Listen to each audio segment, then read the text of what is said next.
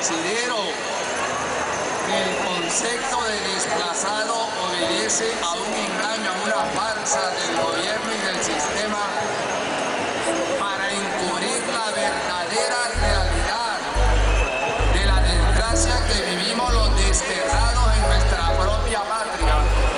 Nosotros somos el desterrado.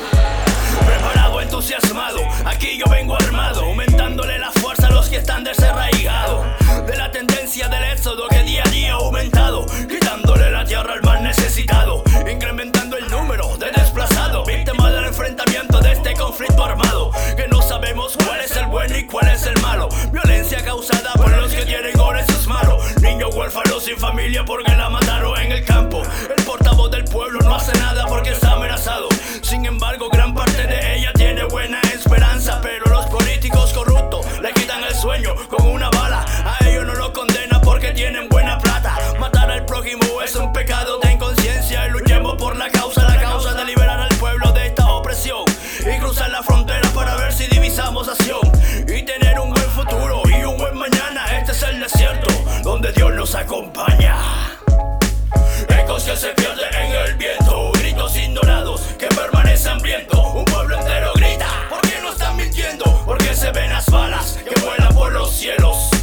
Ecos que se pierden en el viento, gritos ignorados que permanecen hambrientos. Un pueblo entero grita, ¿por qué no están mintiendo? Porque se ven las balas que vuelan por los cielos.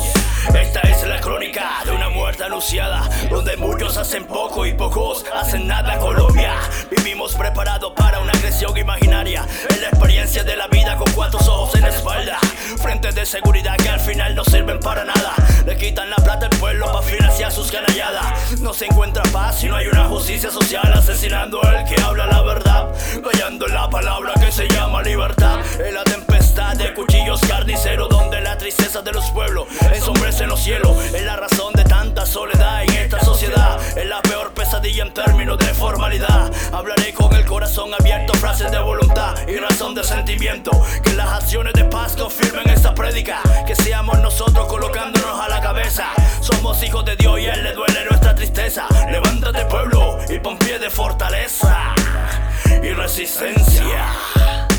Ecos que se pierden en el viento, gritos ignorados que permanecen hambrientos. Un pueblo entero grita, ¿por qué no están mintiendo? Porque se ven las balas que vuelan por los cielos.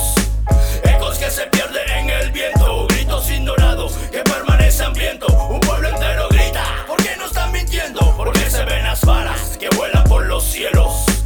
Son ecos de desplazados, ecos de secuestrados, son ecos muertos en falsos positivos.